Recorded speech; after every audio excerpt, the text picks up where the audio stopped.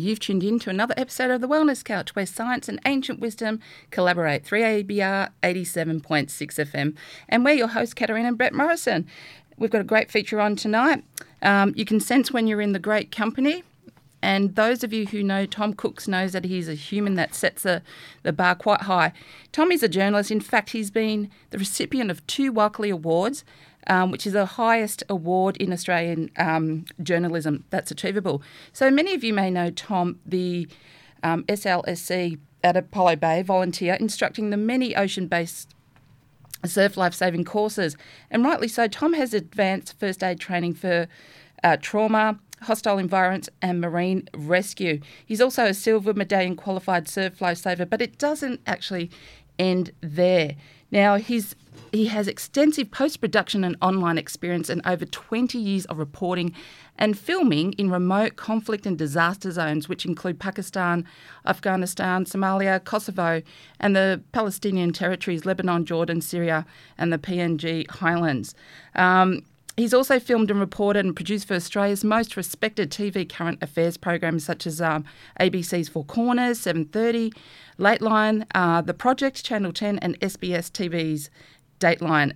He's a former member of the Age newspaper's Insight investigative unit also, and he's spent 3 years as a video producer and researcher for a global project to combat mosquito-bourne viruses, helping to build an online multilingual resource for scientists and community engagement specialists, documenting fieldwork in Colombia, Brazil, Vietnam, Indonesia, and Northern Australia. So filmed and directed a number of award-winning documentaries, such as you've probably heard, The Very Thin Blue Line, which follows the training of Iraq police recruits, which launched CNN's global documentary strand World Untold Stories. He's also filmed The Rules of the Game, a feature documentary on tribal politics in Papua New Guinea for SBS and PBS, and he's filmed in their sites for ABC's Four Corners. So I'll hope that you actually enjoy this great interview with Thom Cookes.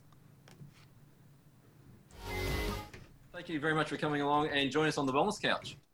Yeah, no worries. Hey, look, I guess in the lead up to the conversation, we've had a few discussions around what to talk about as a topic, and we've sort of landed on what makes a good person. Now, I've just going through your bio, and I'm sure for those that are listening, I've already heard Kat talk about some of the places that you've been, but when you look at your holiday destinations, we're talking about Pakistan, Afghanistan, Somalia, Kosovo, Palestine, Lebanon, Jordan, Syria, Papua New Guinea, Cambodia, West Africa. So these aren't your normal sort of holiday destinations. No, they weren't. It weren't so much holiday. There was a bit of work involved. Yeah, I thought it might have been. But I guess being in those war zones, and I guess that's what they really all are, aren't they? When we look at that, they really are all war zones. You would have seen the best and the worst of people. And it's such an eclectic culture that he's been exposed to as well. So many variants. Yeah, it's absolutely true. You do see, what's gratifying, I think, is that when you see people under pressure or in extreme circumstances, the vast majority of the time they rise to the occasion. Like it does tend to bring the best out in people. That's just, when I've been involved, like the places that you've listed they've been there for a variety of reasons, but you're right, most of them has been because there's some type of conflict going on. Sometimes it's been a natural disaster. I kind of got typecast as a journalist into going to, where things were, it was either conflict or natural disaster or something bad happening. It was never kind of just for fun. Not always, but like mostly it was just a fairly extreme situation. And in those cases, it is actually kind of reassuring to see the human spirit, like people tend to do the right thing and they want to do the right thing and they respond. Yeah, it shears away all of the, the artifice about people's personalities and things. It reduces them back to their kind of core values. And 9 times out of 10, people are just trying to do the right thing by other people around them, which is really reassuring. And so as a result, you might think that you kind of get cynical when you go to things like this. It's kind of the reverse for me. I'm actually I really love people and I love meeting folks from all around the world in different circumstances. And because my faith in human nature has been reinforced over and over again, which is lovely. Sometimes you see people in really terrible circumstances and you see things that are kind of a bit depressing and a bit shake you up, but they certainly provide perspective on your own life. Yeah, and I think it also provides perspective, especially coming or living in Australia. Definitely lets us know how lucky we are. I remember the first trip I did with work. I went into the Philippines, and I came back very, very changed. Seeing the level of poverty and what they considered to be an extravagant life was, we wouldn't even call it the fundamentals sort of in Australia. And yet, like you said, you still see people very happy and they're thriving in the way that they live their life and in the way that they raise their family. So it's obviously very dependent on the area, but also goes to show what we don't really need and how many layers of stuff that we just put around ourselves in a very affluent country. So look, this guy obviously experienced in human behaviour with all these experiences. So I'd love to ask him, what actually makes an ordinary person, or what qualities do they have to jump from an ordinary person and make them an extraordinary person from what you've actually been exposed to? I'm not sure I have the answer. But one thing that's interesting is you tend to find extraordinary people when you're least looking for them. And I think the definition of what's extraordinary too is like, people sometimes they think that an incredible sports person or someone that's in the public eye, or, they think that's extraordinary. I've met people that are just going about their business, but what they do is remarkable given the circumstances in which they're operating. I have this kind of, even around Melbourne, where we live a fairly relatively comfortable lifestyle. One of the things that always bugs me is that people lionize, sports people and people that choose to have, like someone who's playing the Australian Open or something like that. But every day, like we have some friends who are paramedics, husband and wife. Yeah. And I used to sit down with them, like my son used to play basketball with their son, and I'd sit down and talk with John, the paramedic, at basketball, and how'd your week go, John? And he said, he'd just casually talk about it. Someone tried to have a go with a baseball bat, and we had to go through this, and there's just extraordinary things they have to deal with. Wow. And it's just him; he does it every day, and he keeps bouncing back and back and back, and they're extraordinary, resilient people, and they just go about their business quietly, and I think they're just remarkable. It takes an incredibly special person to do that over and over again. So I think that there are extraordinary people in front of your eyes all the time that you just don't necessarily register. Yeah. I find that a little bit annoying that perhaps they don't get paid the attention that they should. We tend to put, like you said, the footy stars up on a pedestal, don't we? Maybe not just footy stars, maybe being a bit harsh there, but it's also a lot of our sports stars. We tend to create them, and they use the term hero and all that sort of stuff for them, and they're really playing sport, and you've got people who are putting their life on the line each day to help other people.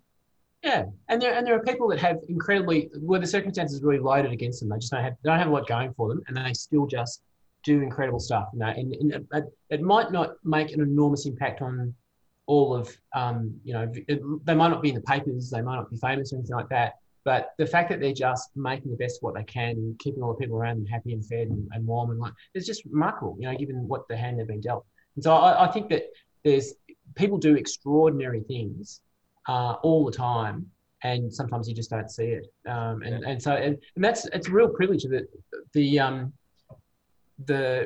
joke that we had about being the job as a journalist, with you being allowed to go and look at different parts of the world and find out what people are on about, is just a present you keep unwrapping. I'm not doing it now so much, and I miss it a lot because it's just the extraordinary privilege to see people doing remarkable things all over. So as a remarkable journalist that you are, being exposed to all of those situations and different cultures, you've got a wealth of stories to tell. Let's hear about some of them.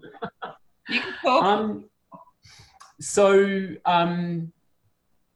A number of years ago, I went into Gaza, which is the sort of western part of the Palestinian Territories, and we didn't realise that at the time that we're going in, we didn't realise that it was we were going in directly behind an Israeli assault, and so it's essentially a conflict going on. And while we were there, it was a long conflict, long story behind it. But as we were going in, one of the villages we went through had been shelled quite extensively, and we stopped to talk to the people there to see how they were going, and there was a young family there, and the oldest boy in the family was studying to be a doctor, and he was I think he's a fourth year medical student, and he was talking about how he was looking after his siblings and the villagers around him as well as best as he could, and he'd asked about my family, and at that stage my kids were quite a bit younger, and I showed him a picture of our kids. And I saw his younger siblings kind of look at that and disappear, and they went off to the back of the house. And in the meantime, we rummaged around and basically gave them all the medical supplies that we had and said, look, do what you can with these. And we were chatting to his father, and they had an orange grove outside the house. And a few minutes later, the kids came back with this enormous 4-foot rabbit, like a soft toy rabbit. And they'd given it to me to give to our kids to take home because they said the kids. Goodness. And I was just completely overwhelmed and almost in tears. And so we're in it was an active war zone, and there's a lot of fighting going on and firing and things. And I had this about 3-4 foot inflated, like a soft toy rabbit under my arm, and I carry it back. It was a little bit, I had a bit of explaining to do as we're going through the checkpoints and things like that. And, what's with the rabbit?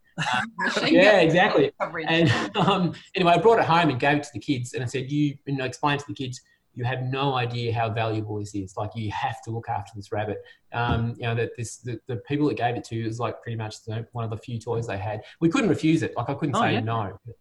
So it was just this remarkable kind of, it was had a lot to do with Palestinians in various parts of the world, and they're almost always like hyper-educated overachievers, and just remarkable people. And these people, this family were just symptomatic of that. And so I tried to keep a track of Gaith, the guy who was studying medicine. And you're probably aware that the Palestinian Territories have been carved up by a massive wall, and it's very hard to move from place to place. And his university was on the other side of a place he couldn't get to, so he was stuck. We complain about our lockdown. They've had a lockdown for 30 years. His studies have been disrupted, but eventually he completed, and he's working as a doctor in Germany now, which is fantastic. Oh, wow. He made it. Yeah, so this kid had a lot of adversity. While he was studying, his house was being shelled by by tanks. So and you complain about the homework you've got. This guy was trying to do it while his house is blowing up. So So he was a remarkable person, and for me, he was kind of the benchmark of just quietly going about your business. Yeah. And I think there's some, when we start talking about what makes a good person, there's some vague ideas, isn't there? And people throw these euphemisms out or motherhood statements out about going, that someone has got a good heart, or they're honest, or they have integrity, or they got good ethics, or got good morals. But really, when you start to drill down onto that, underneath those layers, when you start talking about resilience, and I recently read a book called The Attributes, which then steps a little bit further from resilience to what they call anti-fragility. So that ability to come back, not just to the point of zero, which resilience is like being knocked back and coming back, but going that step further. So here you got a young man who's studying medicine. As you said, his house is being shelled, and he still completes his studies despite the fact he can't get to university. Helping his family out and just doing miraculous and remarkable things. In the face of it, it's amazing. And he had remarkable kind of compassion for, he could have been entirely, it would have been entirely fair. And I've seen people there in the same village from him as well, who were radicalised by that experience and became quite angry and wanted to do something quite extreme about it. He had a different reaction to that. He just kind of wanted, I had enough of this. It's not the way it should be. I just want to try and make things right. And so he had an extraordinary reaction to, pretty difficult circumstances. And I remember marking this guy as just what an extraordinary bloke. No one's ever heard of him. Yeah, that's quite an amazing story, isn't it? And it's also, I guess I'll pick up on that point. I guess there's a bit of a thread between what he's doing, what he did and was doing and continues to do, but also your paramedic friends is about service. And quite often when I see people that I think, there's a good person, quite often there's an element of service to who they are. And I know even when I look at you, I've met you and see you're always down the surf club helping other people. you've always got a smile on your face, you're always out doing something. And it's not about yourself. So it's that altruistic behaviour. Yeah, it's part of that. Yeah. Their life is bigger than what they are. Like they're not the centre of of their life. Well, they add value to the community and to the world, obviously. Yeah, just by being in it. Yeah, look, I think you nailed it. Actually, it's that thing about I think if you can see that it's not about you, and I'll be perfectly honest about that too. Like up until the age, I think a really big eye opener for me, and like if you talk to the rest of my family, they'll tell you this for sure. Before I had children, I was much more self-centered, much more focused, and having children was a massive revelation for me. Yeah, that it wasn't about me. Yeah. And so I think it's interesting watching my son grow up. You know, my oldest son is 22. You know, every parent thinks that their kids are kind of like them and all that sort of stuff. You know, but so fuck that. But it's really fascinating seeing Sam. He's a really wonderful bloke. Really bright, really compassionate and stuff, but he's quite self-centered, and I think that's quite natural. Well, it's not always the case, but it takes a while for you to understand that it's not about you. And one of those big sort of things in your life, I think, that really changes that is having kids, and because it's this kind of basic, kind of visceral thing that you're looking at, that you do anything for your kids, like you would, and it kind of flips your priorities entirely. I know it really did change my outlook on life a lot. And it made me less ambitious, I think, personally. And it certainly made me much more conscious of the people around me, for sure. But I think you have to kind of, I know that, I've got friends that don't have kids, and you have to be kind of careful to temper that, because there are a lot of people that are still incredibly public-spirited who don't have kids. But I know for me, certainly that was a trigger. That was a kind of eye-opener for me, that it wasn't about me. And I know, as we progress through life, we do go through different phases. I mean, like as a young child, even as a baby, we are quite dependent on other people, and we get to that sort of teenager years, probably between 14 to 25ish, where we are looking for our independence, and we strive to be independent, and we strive to prove our independence. But like you said, then it comes that stage where something happens, you have an experience, or you have children, and you start to go, hang on, I now need to be interdependent. So I need to be a functioning, independent person within a bigger group of people, and helping people. I think, there's a lot of sort of religious creeds and philosophy and things like that will talk about how, the path to happiness is letting go of your own personal ambitions. I think it's kind of a central part of Buddhism and things as well. And, there's parts of certainly the Catholic Church where they're huge on public service and things like that. And so I think that's kind of, when you're young, you go, whatever. But then I kind of buy that and subscribe to that now, that, I get a hell of a lot of pleasure out of making other things work for other people. It's a lot of, but prior to that it was, prior to that it was like about me establishing myself and so on. And I think also you have to balance that with, I've got to a point in my life too, where I've done a number of things. I've had a crack at some stuff, and it's kind of worked, and I don't feel like I have to prove anything so much. Fantastic. So you kind of feel comfortable in your own skin. Yep. And when you're at that stage, you're not kind of like constantly trying to define yourself or work out what you're on about. And if you've got that kind of peace about what you're at, then it makes it's much easier to kind of, all right, it's totally not about me. It's like, how can we just make things better? Yeah. And so that was one of the things I found remarkable about this young bloke I was talking before about, the doctor. It was in Gaza, is that I think he must have been about in his early 20s, and yet he was kind of where I am at now 30 years later. He'd already made that massive leap, in extraordinary circumstances. It just wasn't about him. And I just found that remarkable. I met this young bloke, another kind of sort of case study, I suppose. When I was in Afghanistan, I met a platoon commander. He was a lieutenant, and he had 30 guys under his command. Basically, he was responsible for these 30 lives of these guys. They were outside the wire, in Tangi Valley in Uruzgan province, and they were fairly right at the pointy end.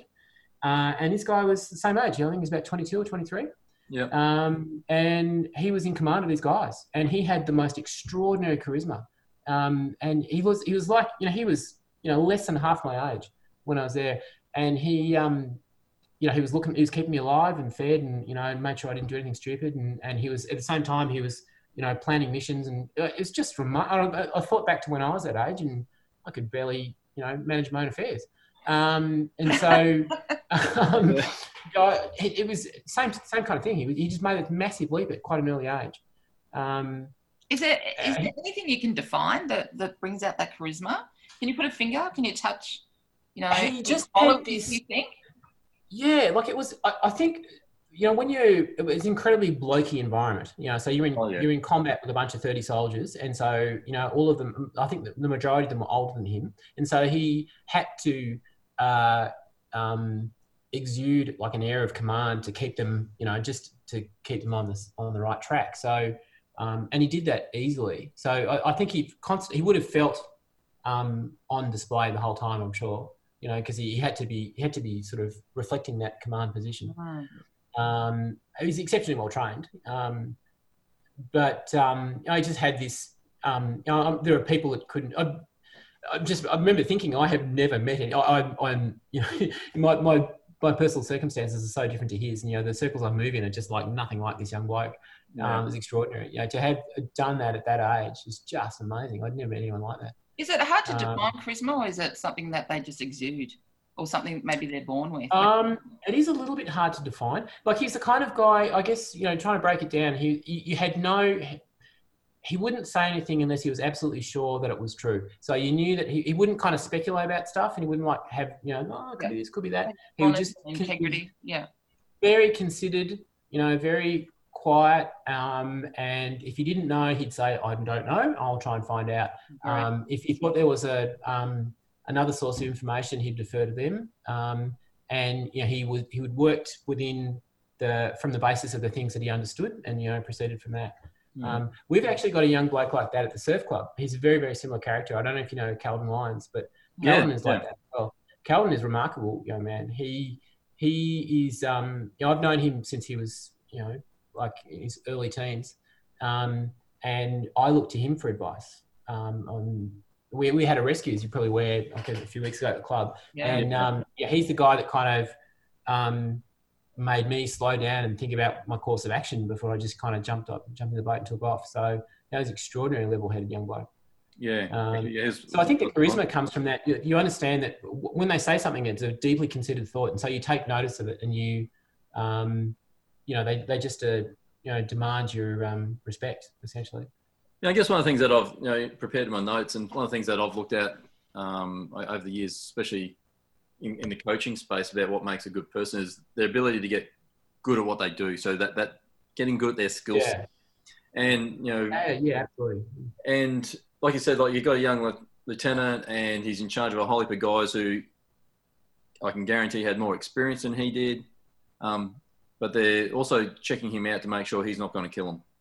And part of that comes down to him, like you said, sticking to what he knows, not over thinking what he can do or over inflating his capacity, but getting good at his skill set, but also going out of his way to make sure he's good at his skill set. And like you said, you felt comfortable, you felt confident that he was going to keep you alive, keep you looked after, keep you fed, and make sure you came back with inside the wire alive.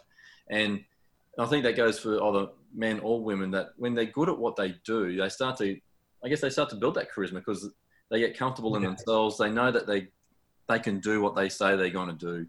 And so there's that level of getting better at what they do, because most of those people, and I'm sure you will have seen that young guy, he never rested on his laurels. Like I look at, young Kelvin down the surf club, and he always looks like he's learning something. Oh yeah, he is exactly. I know for a fact that he is. Like he just did a course on pen strain administration. And he's learned to be a guard. He's done his gold and stuff for sure. But I think you're absolutely right. I think that people like that, when you understand that they're capable of doing the things that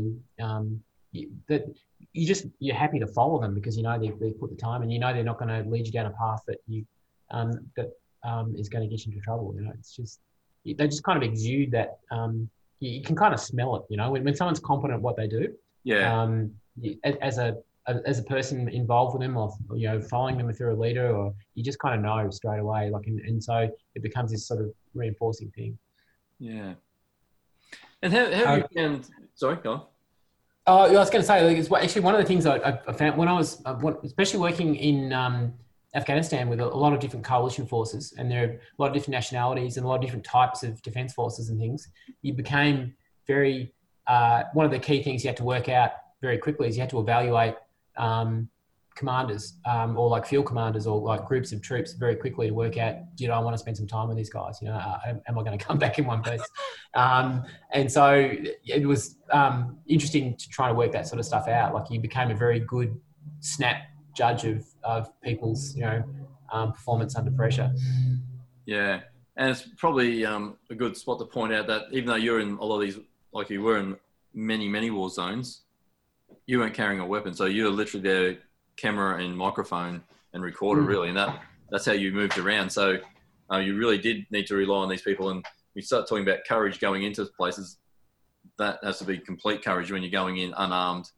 I think you told me a couple of weeks ago, like you used to have like a little plastic card that say like a non-combatant. like the enemy's going to wait for you to flash a little card saying, "Don't shoot me." That's right. I'm not involved. I'm just a bystander. Yeah. Big rabbit. I'm not the enemy. It's interesting to sit back and listen to you two because and what you're defining, because it sounds to me like you're navigating towards leadership too. The expertise and excellence and people being focused and quite experienced in their field as well. You're sort of navigating towards leadership qualities as well. Yeah, well, look, I've spent a lot of time, and I guess the study I did at uni was around leadership. And look, in recent years, I've heard a lot of people say, look, you can't call yourself a leader. Someone really needs to call you a leader. And to a large degree, I agree with that. On the other side, though, when we start talking about what makes a good person, what makes a good woman, what makes a good man, I think that we need to be leaders of ourselves. And you need to create yourself to be someone that you are happy to follow, and and then become the person that becomes I think in many ways a role model. So when I see you, Tom, down the club, like you are a role model. Like definitely. All those, like we talked earlier before, definitely I'd feel safe before we started recording, is that I was on the bronze course with a group of 15-year-old, 16-year-old kids, but they all looked up to you as a role model. And I know I look up to you as a role model in the surf club going, wow, this is a guy that I know would keep me safe. Well, it's true. Like in around the water and around the club, the way you present and the way you hold yourself and the way you... there's an assurance about it. Yeah, absolutely. And you know that you've got the best interests of other people at heart. Yeah, there's a mastery of self as well. Yeah. That they exude themselves. Yeah. Oh, it's an interesting question, I think, because I think you can separate the two. I think there are, and actually, as you were talking, I was thinking about some examples of people I know, and there are people that are definitely the master of themselves and they're squared away and they're sorted out and they know you're happy in their own skin, but they don't want to be a leader and they're not interested in leading other people. Yeah. And there are folks that are, but I think you're right in that a great leader or someone that you are inclined to lead certainly has those characteristics. Like I'm actually, my father, I sort of mentioned him briefly before, he was a really interesting human being and he had a lot of great qualities. He wasn't the easiest person to be around. And I don't think he was necessarily a great leader, but he was a great person. Like he was really, and he didn't have a lot of self-knowledge. But he had a really strong moral compass, and he knew that in any circumstance he would do the right thing. He knew that he'd have. It's a long, complicated story. He had quite a complicated upbringing, but he wasn't someone that I'd necessarily. There's no way that I'd get him to lead something like the bronze course or something like that. And he was quite, but he was a good person for sure. Like he's really, absolutely had a lot of those qualities. But I've a friend of mine who is a really keen climber. He is like absolutely confident, squared away, quiet, great. He understands his abilities, operates within those and stuff, but he has no interest in leading other people, has no interest in assuming responsibility for other people's lives or, it's kind of up to you to work out, if you want to go with him and do this and you're prepared to take that risk, that's absolutely fine. But he doesn't extend that.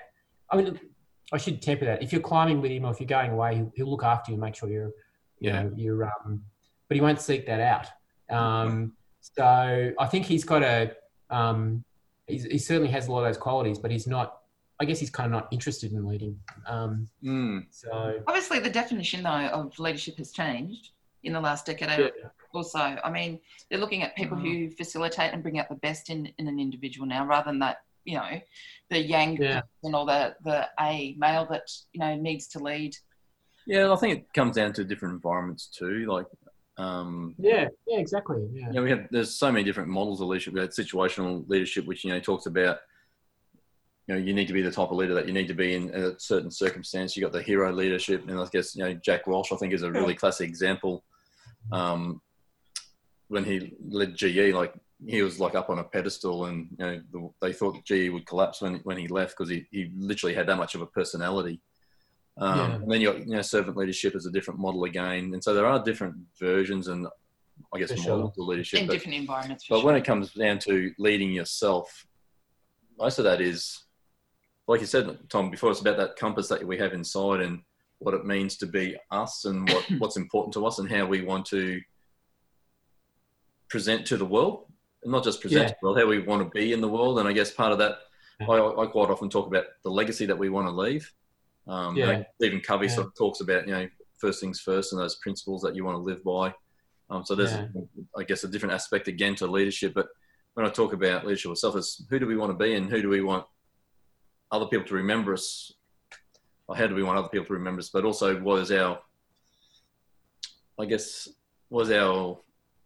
way that we add value to the community? Yeah, that's right. And I guess everyone has that. There are kind of lots of different ways. Like the relative weights of all those things are different. Like I'm actually thinking of someone down at Apollo Bay that we probably both know, who I think is I really like him. He's a really interesting person, and he's super squared away, and is really confident in his own abilities. A really interesting person too. But I don't think he's not that interested in. He has a lot of responsibilities for other people and things as well. But I think he sees that the community service part of it is kind of less important to him. He just wants to be a good person himself. And I think that's it's kind of like that, religious retreat kind of model, where you just want to. I actually had this conversation with my son just the other day when we were talking about public service and community service and the importance of it and stuff. And he said, well, what about like monks that are, contemplating the infinite and things like, that's a fair point, for sure. But like there's different ideas about what constitutes, bettering the public good. Yeah, absolutely. And like, I think, you talked earlier about the moral compass, and Kat talked about ethics and morals. Now, you've been in a lot of different countries, and you would have seen the best and the worst of people. So obviously ethics and morals and values can be very cultural and family dependent. Is there any examples or any, I guess, experiences that you've had that which you could share with us around how that you've seen different sides of that, but maybe some of the common threads that come through? Regardless of culture. You mean in the way that sort of ethics are different between different cultures? Like, what's important is values are different, or I'm not quite sure what you mean. Yeah. So look, I guess that's, quite often you hear people say like, "Oh, mate, just do the right thing." But what's the right? What's the right thing? I guess there's a saying, one man's terrorist is another man's freedom fighter. What I mean? And like, what's acceptable? I guess when you talk about ethics and morals, ethics is, I guess, more of the individual decisions, like the decisions that we make as individuals, like could be work ethic or something like that. Whereas morals are a bit more around, a bit more of a communal understanding. Yeah, but it really fascinating example is that I spent a while in the early 2000s. I covered 2 elections in Papua New Guinea in the Highlands. Actually in the island section, but a lot in the Highlands as well. My starting kind of idea behind that was that in Australia, you look at the New South Wales right and of the ALP and things, and they reckon they know how politics works. Like, that's nothing. You should see the way it works. It's extraordinary. Like, they know that I made this documentary called The Rules of the Game. It was basically about how PNG politicians are absolutely brilliant at being able to rort any particular rules that are placed over a political system in their favour. And so you can have all these aren't they? Totally. And it's really fascinating the way that, so they have this kind of like tier of loyalties. You have loyalties first to your immediate family group, then your tribe, and then your language group, which is your one talks, they're called, people talk the same language as you. And so it extends up, and then somewhere way beyond that, there's this vague sense of nationhood, and the loyalty to the country is like a long way down the track. So they have a very different sense of what's important and what's not. And so then someone just drops this political system over the top of it, like a Westminster political system where you have parties and, nations and things, and it just doesn't make any sense at all. And so you have to kind of map that over the top of what people's loyalties are and what their values are and who they're responsible to. Wow. And so it totally kind of warps the whole political system, it breaks it in all sorts of ways. And so it's fascinating to see that sort of in practice.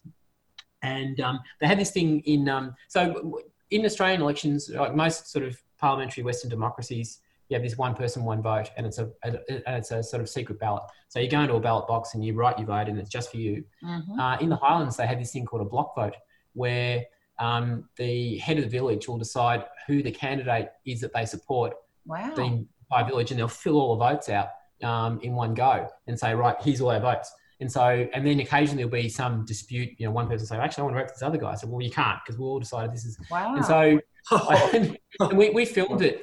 And so it's obviously highly illegal. Like it's under the PNG system, it's supposed to be a private ballot. Everyone's supposed to vote themselves. But we actually filmed a block vote where there was a guy sitting there with like all the ballot papers, just filling them out methodically for the entire village. And then there was a few scuffles where someone wanted to have their vote and someone swung a few punches. And then we filmed this and showed it. And then we spoke to a guy who he's a lawyer in PNG, and he helped to write the constitution and the rules around how votes work, and what's illegal and what's not. And he's from the Highlands. Like and he said, look, it's valid. Like we should be able to bend there are certain circumstances in which a block vote kind of works. It's the way that we've done stuff for the last 1,000 years, and it's the way our society works. And so you kind of need to alter your perception of the way things should work. It's not that simple here. And so your idea of what people's loyalties are and what their ethics are is kind of slightly, as a political reporter watching this, you're just horrified. You think, like, that's ridiculous. This guy's filling everyone else's votes out. But when you have someone explain it to you, who lives there, said, like, it's actually perfectly rational. That's the way they've done things for a long time. So there was a complete clash of sort of ethics, and so that was a really eye-opening. Yeah, it's kind of fascinating. Sports, though, isn't it? I mean, if money becomes involved. Well, that's right. That's a kind of slightly different thing, yeah. And so in PNG, the political game is all about you elect a guy to parliament, and they're usually guys, and his gig is to bring as much stuff as he can back to your community. That's basically how politics is perceived. It's not about having a party that has a political platform, for certain types of policies which will benefit the whole nation. It's basically every community out for themselves. And that's just the way, and because it's such a fragmented society, it's grown up, they have something like 30% of the world's languages are in PNG. And so, it's incredibly fragmented, tiny groups of people that are gradually being connected together into a country. And so their allegiances reflect that. And so it's kind of crazy trying to impose a modern political system over the top of that. And so you come unstuck when you're trying to work out where people's loyalties lie. Yeah, I can remember when I was going through my original training, and we had some PNG guys down there as well. And it didn't matter what rank they were in uniform. If one of those guys was the chief's son, he's the one that called the shots. Yeah. Exactly. And so they have these loyalties that cut across all the things that you wouldn't expect. Like if you're living in Moresby and someone appears at your house who's from your same language group, you owe them a responsibility to sort them out. You need to find them a job, and you need to feed them and stuff. That's just kind of the way it works. And so if that means you have to kind of bend the rules a little bit where you work, then that's the way it is, And so, in other definitions, in other places that could be seen as nepotism, but that's just the way society works in PNG. Yeah, it's all about looking out for each other. Yeah, exactly. So that was a kind of,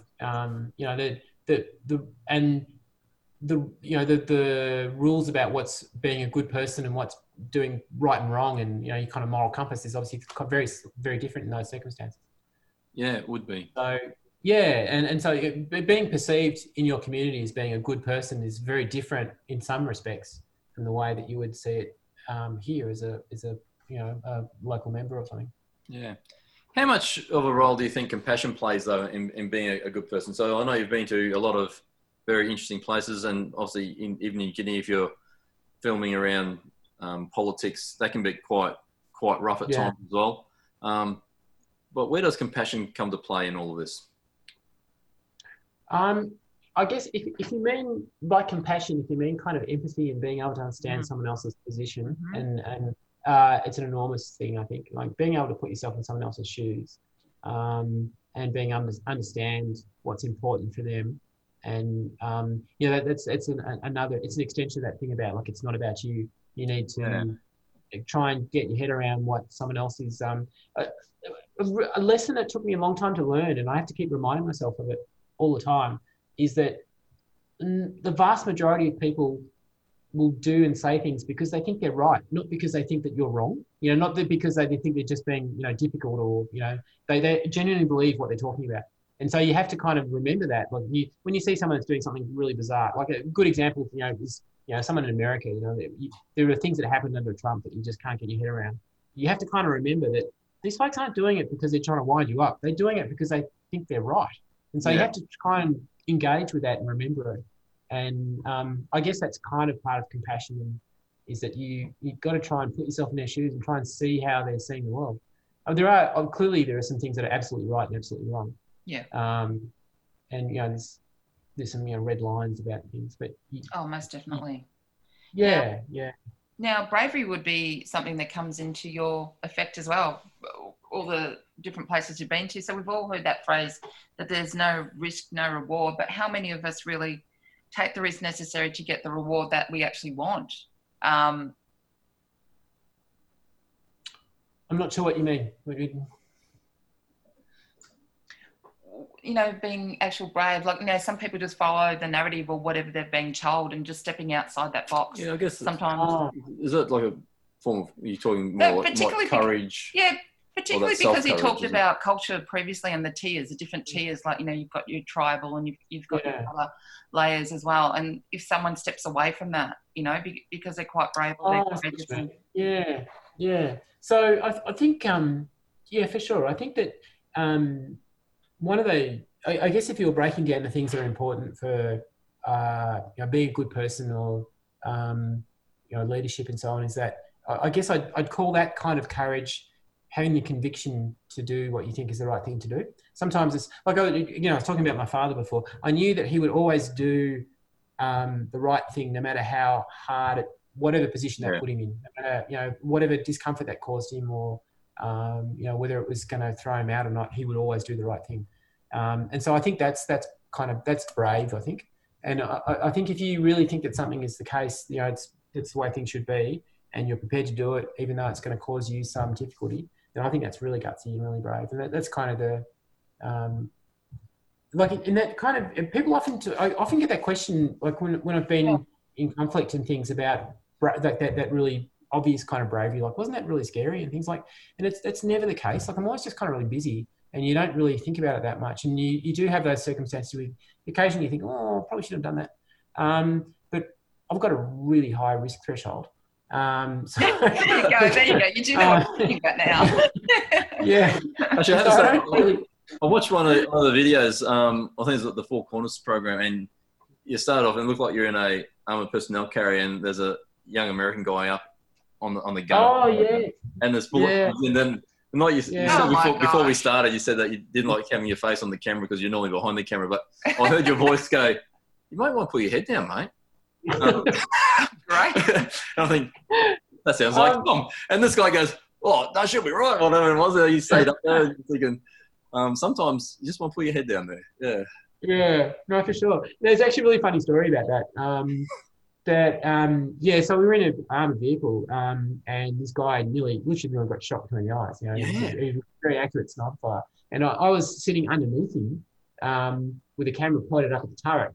And if he had been hit, he would have fallen straight on top of me. I was kind of waiting to catch him. And he didn't get hit. It just kind of ricocheted around inside the turret and shot out again.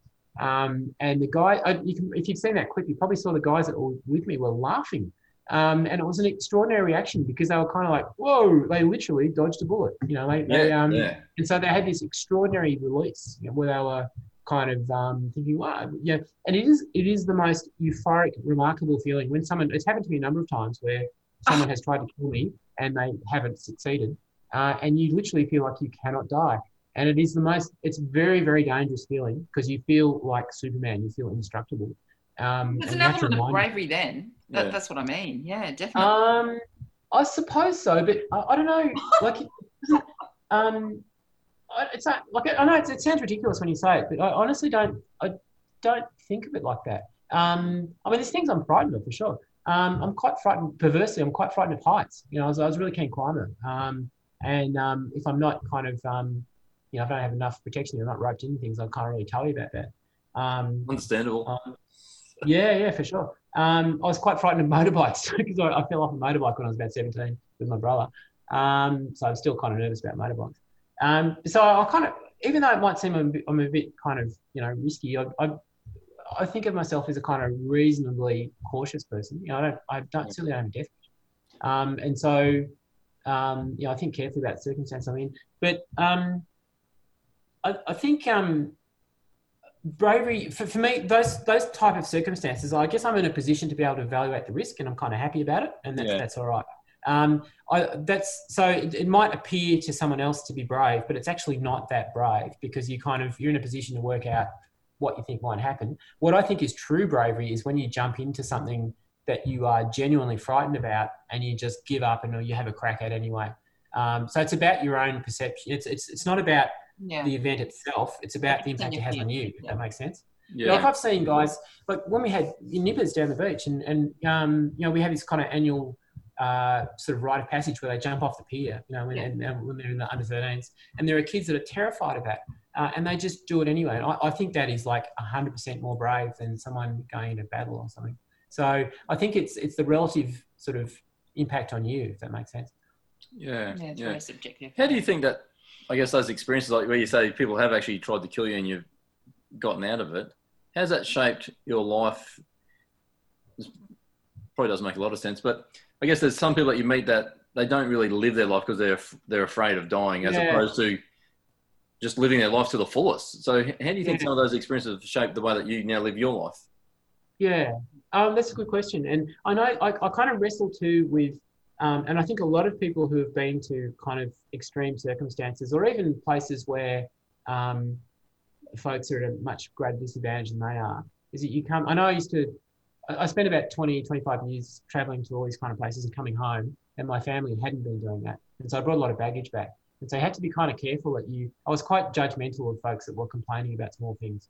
And so you would, I'd get really impatient with someone complaining about, the problem they had with the mechanic on their car or something like that. And it's like it is really not important. It's not a big deal. You want to hear problems, I'll tell you about problems.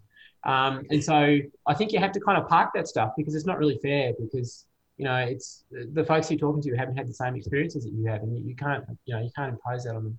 So you have to be careful about, being a little bit sort of self-righteous about that, I think. And so it's quite conscious of that. But by the same token, I think I made a really conscious effort with our family, with our kids, to make sure they understood that they're in the 1% of the 1%. Like they are incredibly privileged, and they should never forget that. They have very, and so we made a point of trying to take them to places where they got to see people who are not like them. Yeah. We live in a really white bread part of Melbourne. It's kind of really homogenous and kind of affluent, and everyone's kind of okay. And so we try to make a point with them that they got to see a bit more of life. Do you think, though, from your experience, that when you meet someone that is a good person or even a great leader or good leader, or whatever the term we want to use, that they do see problems differently? So they live a higher level of life. So, those little niggly things that, especially when you come back from a conflict zone or a country that doesn't have a lot, and you come back and someone is, say, complaining about, the traffic jam or, the fact that their latte took them, too long to get at the counter, all that sort of stuff. Yeah. But when you see people who are really just solid, good people, that sort of stuff, they don't focus on stuff. They're focusing on bigger problems. Yeah, I suppose it's an interesting question. Yeah, it's a really interesting idea. I think, I guess the way I look at it is that there's always problems you're trying to solve. It just depends on what scale they are. So, like, if you're not, so if you're like, Steve Jobs running Apple, you're not worried about where your next dollar's coming from, but you are worried about, your global legacy on, consumer culture. So it's just, everyone's got problems. They're just kind of on a different level. And so, I don't think that stuff goes away. It's like that, that old joke about, you suddenly become a billionaire, you just got a billion new set of problems. It doesn't fix everything. Like all the small things perhaps have gone away, or what we think of as, the details of life, but you've got a whole lot of other issues that you have to manage as well. So I think just existing as a responsible human being that cares about the rest of everybody else, there's always going to be things that you have to solve. It's just on what level they're at. Well, how do you think you've expanded as a person? Obviously, we see you as a great person that a lot of people model from. So we do, really. You're very humble too about all your qualifications and your resume. But how have you expanded your personality and your characteristics from what you've actually endured overseas as a journalist? That's a really good question. I don't know if I'm not sure if I'm the right person to answer that. I think you'd have to talk to other people about that have known me for a long time, because I'm not sure that I'm able to really.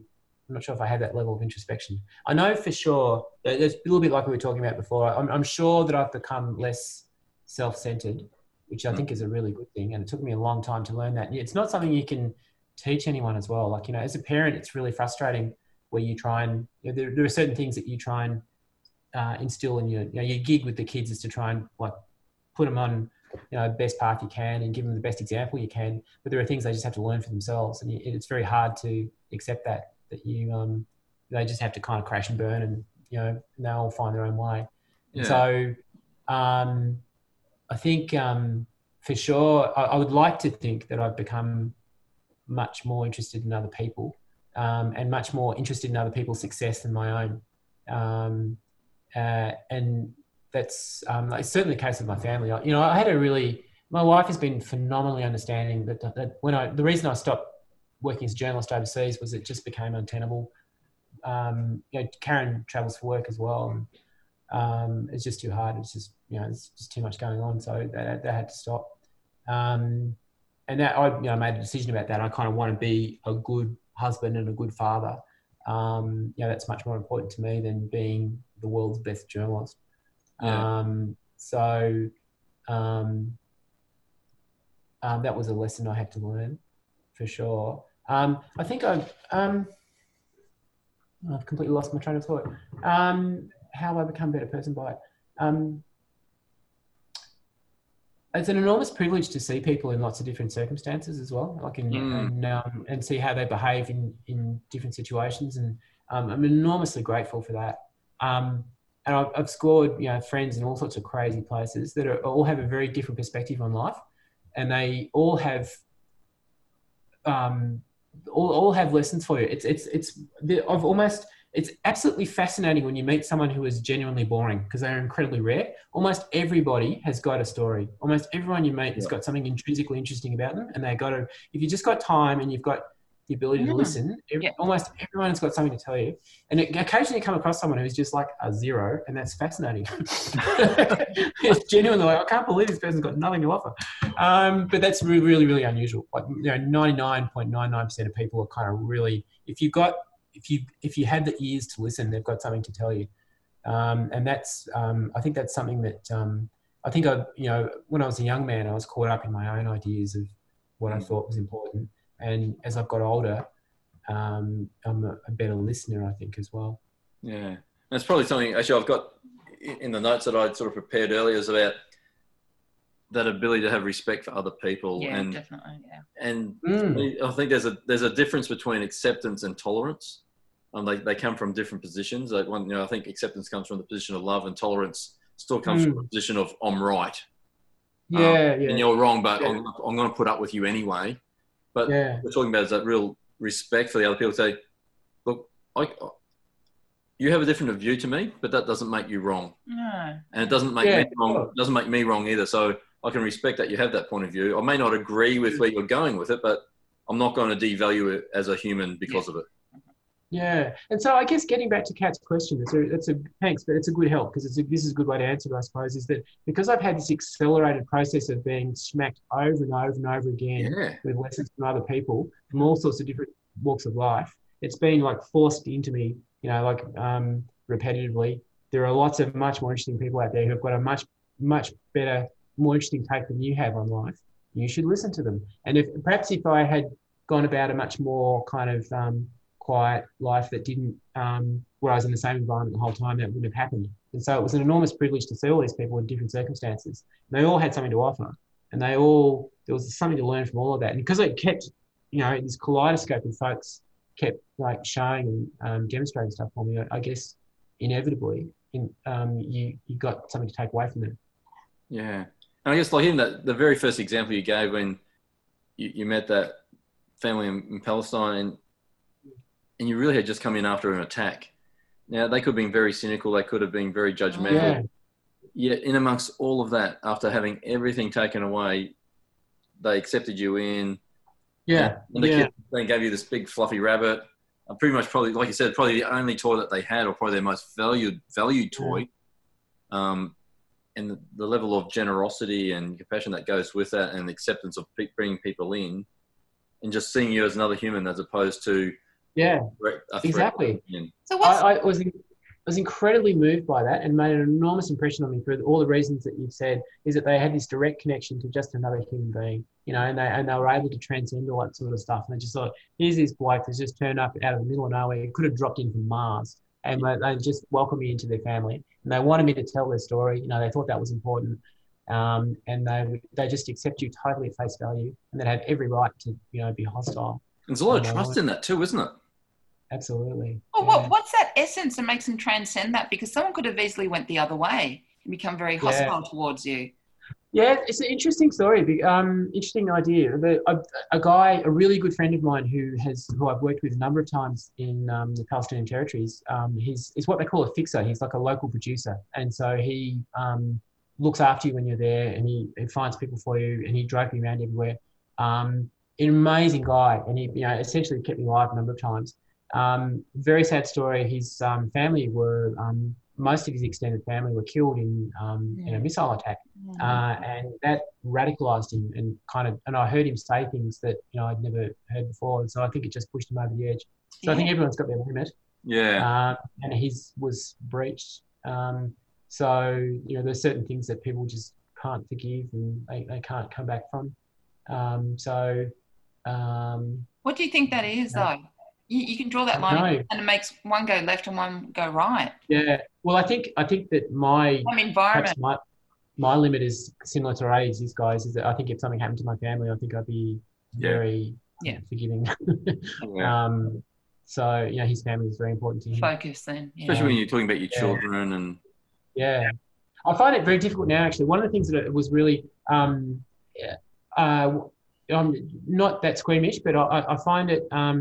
Whenever I see children in distress, I find that very hard to deal with.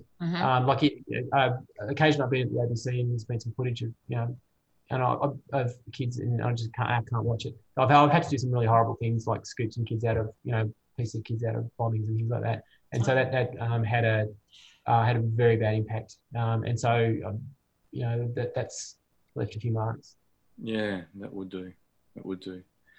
Now, so what are you working on? So what we normally do on the show here, Tom, we also then let our guests talk about the things that their current projects. And I know that you are actually involved with a couple of projects. So are there projects that you'd like to share quickly with us? Because, believe it or not, our time is nearly up. It's gone so fast. So I'd like to let the audience know the type of projects that you're currently working on, if they can get involved. That's really enjoying listening to. How do they get involved with those projects? So at the moment I'm working for Origin, which is the National Centre for Youth Mental Health. It's National Centre of Excellence in Youth Mental Health in Parkville, and it's a kind of complicated organisation. It's partly a clinical organisation where they treat people who are kind of young people who are pretty unwell, and there's a lot of primary research into new ways of treating people, and they're also a policy and advocacy organisation where they're trying to overhaul the way mental health is administered and run in Australia. and around the world. They're one of 3 centres actually of kind of excellence around the world. Wow. It's a really amazing place. There's academics from all over the world there, and we've got researchers and policy makers and things as well. It's led by a guy called Patrick McGorry, he's a former Australian of the Year. He's got a really interesting character. He's got a lot of leadership qualities. Really interesting guy. And so he's my boss essentially. Then I work in this. I work in research and translation. So in helping to translate sort of new ways of treating people into usable stuff for clinicians. Yeah. And so I've done it. The last couple of gigs I've had have been. I kind of bailed out of journalism. Had a bit of enough of it, and I've worked mostly in kind of. I worked for a scientific project to look at trying to stop mosquito-bourne disease. It was a Gates Foundation funded thing, and that was it was great, but it ended up being a lot of travel as well. It was a lot of travel around South America, Southeast Asia, and that was the same kind of thing. That was like helping to translate the research into usable stuff for the people implementing it in the field. That was looking at dengue and Zika and a few other things. So the last couple of gigs I've had have been working with scientists, trying to translate their work into kind of usable stuff. Which has been really, really rewarding. When I left journalism, I was actually thinking about going to work for Médecins Sans Frontières, the Doctors Without Borders, and I kind of wanted to work for them or the ICRC, or it's the bit of the Red Cross that does works in conflict zones. So it's kind of wanted to do something. Instead of looking at other people do things, I kind of want to do. You get to a stage where you just want to do something constructive yourself. And just want to contribute a bit. And this is both those jobs like that. You are the change. Yeah, it's a really great change. Really nice people I work with now. Like they're really lovely. And there's a lot of they have a lot of volunteer positions there as well that people want to get involved in and use mental health. They have a lot of sort of peer workers and people that have been involved in it. They have family members. So, is there a website that people can go check out if they want to help? Yes, there is. Yeah, it's Origin. So it's ORYGEN, origin.org.au, and you can find out all about it there. And it's a reasonably good website. Yeah, that'd be fantastic. Thanks so much for that. And if you want to learn more about Thom, you can also Google Thom. There is some amazing stuff out there about all the things that he has done and achieved. But thank you so much, Thom, for coming along the show today. Yeah, it's been amazing listening to you. It's been fantastic. Thanks for asking me. Yeah, thanks for asking me. It's been absolutely fantastic. And hopefully when the lockdown finishes, you'll be able to come back down the bay again. I'll be there like a shot. When the last lockdown finished, I was there. I think we were there. We left Soph and I came down at 4 o'clock on Monday morning. We were there very, very quick. Yeah, and it's a great place to come to, just quietly. So it's beautiful. So again, thank you very much. And really enjoyed that. It's been a great privilege to have you on the show. Yeah, no worries. Thanks very much. Thanks. You're listening to The Wellness Couch, where science meets ancient wisdom, and we're your hosts, Brett and Katarina Morrison. We hope you'll join us for another session of The Wellness Couch on live radio next Thursday, 3ABR 87.6 FM. Love and happiness to you all. See you then.